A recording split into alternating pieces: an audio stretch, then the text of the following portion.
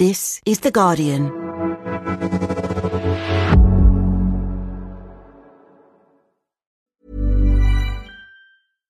Investiere in dein Wissen mit diesem Podcast. Investiere in deine Zukunft mit X-Trackers ETFs. Unser Anspruch ist es, dich zu inspirieren, deine finanzielle Zukunft selbst in die Hand zu nehmen. Investiere Schritt für Schritt mit X-Trackers, dem ETF- und ETC-Anbieter der DWS. Besuche xtrackers.de und starte jetzt.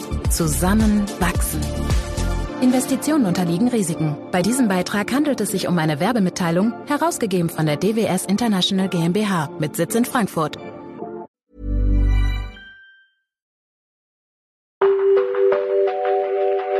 If you've heard parts 1 and 2 of our microbiome mini-series, you'll know that scientists are rapidly revealing all kinds of fascinating insights about the bugs inside us.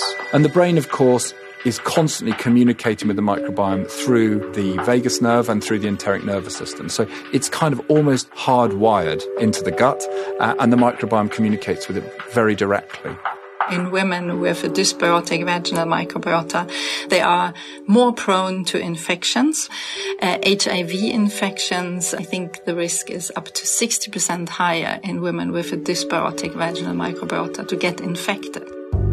What you might be surprised to learn is that we know a lot less about the bugs that live on us. Research into it is very much lagging behind research into the gut microbiome. Still, just like our insides, it seems our Western lifestyles are causing some problems. There's probably an increase in inflammatory skin disorders in terms of the number of people that are going to see dermatologists. So it's very likely that we are disrupting our skin microbiome. So today, we're finding out how our skin microbiome looks after us. They're very important in training our immune system. And this is done early in childhood, this dialogue between the immune system and the microbiome on the skin. And how we can look after it. If you look after your skin, then you're going to help look after your skin microbiome.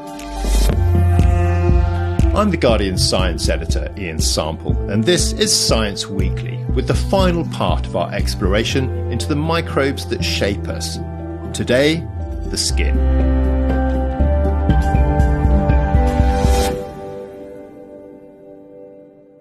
Julie Thornton, you're the academic director of the Centre for Skin Sciences and professor in cutaneous biology at the University of Bradford. Give me a sense of the landscape of our skin and where we might find microbes. We find microbes across the different layers of the skin. The top layer, the epidermis, the outer layer, is the most well studied because we can take swabs of the skin. If we want to look at the microbes in the dermis, which is the next layer down, we have to take biopsies, which is a much more invasive procedure to do that. These are less diverse, the ones in the dermis. The skin is also populated with appendages like the sweat glands, hair follicles, and their associated sebaceous glands. These also have a microbiome. So the skin itself is a pretty complex organ. There's the different layers and the added extras like our sebaceous glands, which secrete the oil or sebum that lubricates our skin and hair. Aside from the palms of our hands and the soles of our feet, sebaceous glands are all over our skin, but we have the highest number on our face and scalp, the places that get greasy. The variation in our skin across our bodies means that we're host to a world of different ecosystems. Populations across different areas of the skin are very different because we have what we call sebaceous sites, where we have very large sebaceous glands. These are often referred to as oily sites. The sebaceous glands, which are attached to the hair follicles, they produce a very unique type of lipid. And these lipids are very important as food for the microbes that live on our skin.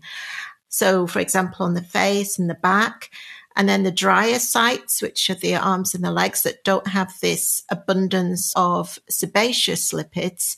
And then where we've got a lot of hair, again, we have a different community of microbes that live there.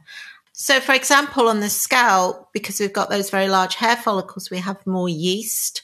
and also little mites that live in the hair follicles.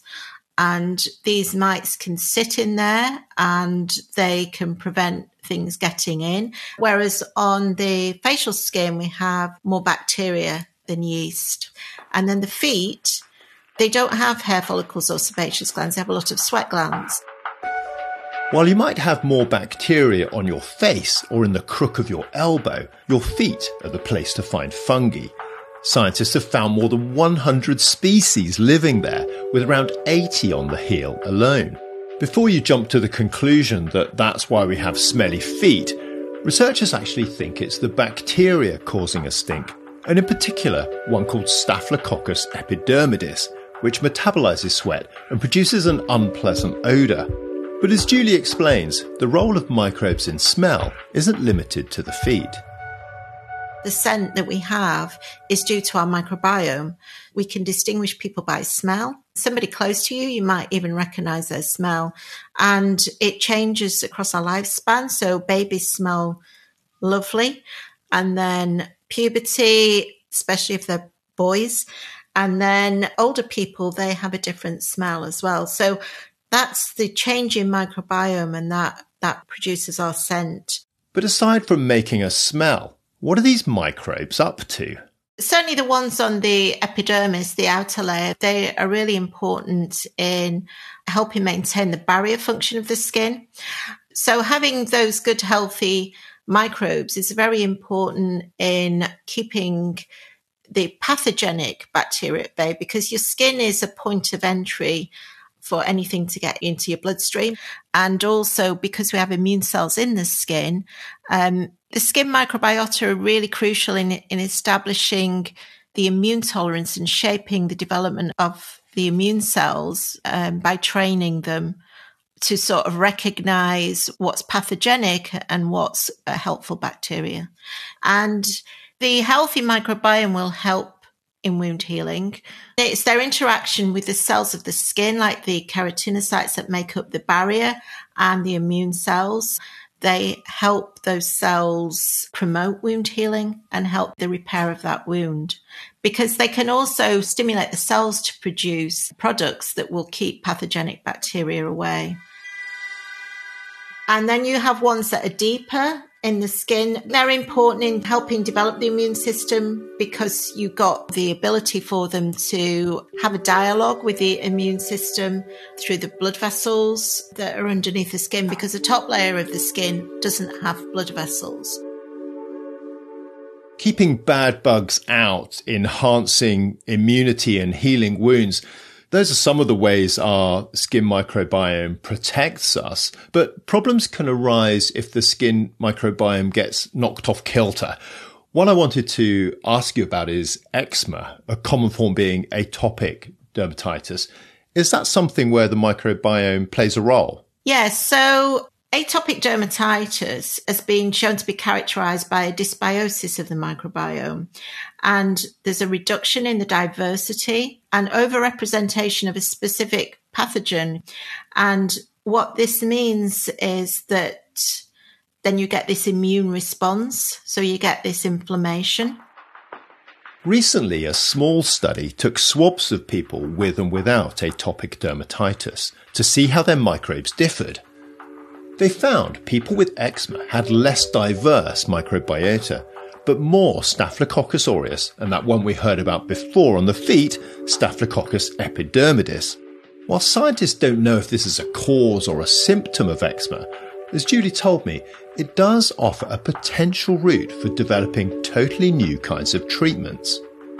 One of the ways that we can look at this is perhaps to screen those people and see if they're starting to get a dysbiosis, so we can maybe predict a flare in an onset of eczema. But we also know that eczema is very much linked to the gut microbiome. So understanding the relationship between the gut and the skin microbiome is very important for this disorder. So if our microbes are implicated in skin conditions like dryness, rashes and eczema, what about at the other end of the scale, with acne? We often see an increase in the incidence of acne at puberty or after puberty, because the sebaceous glands are stimulated not only to produce more oil, but the composition of that sebum changes with puberty. They become much more active and produce a different composition of lipids. So this changes quite significantly the microbes that live there. So what we see in acne is a higher proportion of C. acnes, a bacteria that's commonly found in these areas where you've got this very rich sebum, and that these are over-proliferating and helping to contribute towards the disease. Hormones, the immune system and the gut microbiome have all been implicated in acne and its triggers, but the complex interactions these have with the bugs on our skin remain a mystery. And while it's nice to bid the acne of our youth farewell, we're then faced with other challenges, like aging skin. This is an area that we're really interested in exploring. Is it the changes in the aging skin that are impacting the microbiome, or do changes in the microbiome actually cause the skin to age more rapidly? So we know certainly that the lipids that the skin produces change with age, so barrier function can be compromised. We know that the microbiome in aging skin actually becomes more diverse. So we know that diversity is a good thing in the gut. In the skin, where we see the highest level of diversity is pre-puberty and then in older age. But why we see this change in elderly people is something we really want to understand. And one of the other studies that we start in this year is to look at women's health, because women at menopause see very significant changes in their skin. It does become drier, it becomes thinner, and they often see changes in their hair as well, hair thinning. So one of the things we want to look at, and nobody's really done this, is how the microbiome changes with menopause, and does HRT help restore a healthy microbiome, and what impact this has on skin. Julie is working with scientists from around the UK to try and understand how the skin microbiome changes as we age and what healthy skin aging looks like. But there's also big business in anti-aging, and so researchers are keen to understand how we can keep ourselves not just feeling young, but looking young too. One team in the US swabbed 51 white women from Paris. 2 bacterial species were found to be associated with a decline in collagen, the stuff that keeps our skin strong. They were Cutibacterium acnes, or C. acnes, and once again, Staphylococcus epidermidis, although we don't know if they're actually responsible for aging or merely a side effect of it. While we wait to understand the exact mechanisms behind all of this, I asked Julie, what do we know about the things that can damage our skin's microbiome? Obviously, things like smoking impacts skin, and so it will impact the microbiome. And our diet, having a Western diet high in sugar. And I think we all know if we have a poor diet, we see changes in our skin. We get outbreaks if we're prone to acne. Where we see a dysbiosis is perhaps in environments that are much harsher. So pollution has a big impact on skin health because there are lots of nanoparticles that can become trapped in our skin, and your skin actually makes more lipids or more sebum from the sebaceous glands because it's trying to clear it away or protect it. So you can get a build-up, and in sort of Western cultures, there's a big drive still to have a tan, which is fine, but it's the burning that really can impact the skin significantly because it causes DNA damage. So again, you're inducing an inflammatory response, and so that will also put your microbiome out of balance.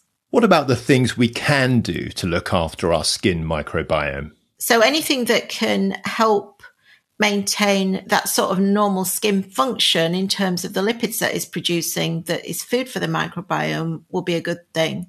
Moisturizers do help because you don't want the skin to dry out. If you're wearing things that are making you very sweaty, then obviously you've got a lot of sweat building up on your body that can disrupt the microbiome. Washing per se is not going to get rid of your microbiome. It will be restored within hours. And the only things that are going to completely get rid of microbes is sort of harsh detergents and bleach. Sort of mild soaps and washing is good for your skin, particularly if you live in a very polluted environment. It is important to keep your skin healthy. Hopefully, if you've got a healthy skin, you're going to have a healthy microbiome. Thanks again to Professor Julie Thornton. And that's it for today and our exploration into the microbiome. If there are any topics you'd like us to take a deep dive into, do get in touch at scienceweekly@theguardian.com. And if you've enjoyed these episodes, we'd love it if you could leave a review wherever you're listening to this podcast. We'd really appreciate it. This episode was produced by Madeline Finley. It was sound designed by Joel Cox. And the executive producer is Ellie Bury. We'll be back on Thursday. See you then.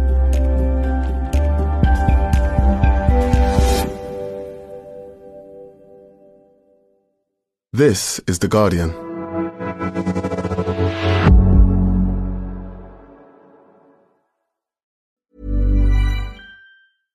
Investiere in dein Wissen mit diesem Podcast. Investiere in deine Zukunft mit Xtrackers ETFs. Unser Anspruch ist es, dich zu inspirieren, deine finanzielle Zukunft selbst in die Hand zu nehmen. Investiere Schritt für Schritt mit Xtrackers, dem ETF- und ETC-Anbieter der DWS. Besuche xtrackers.de und starte jetzt. Zusammen wachsen.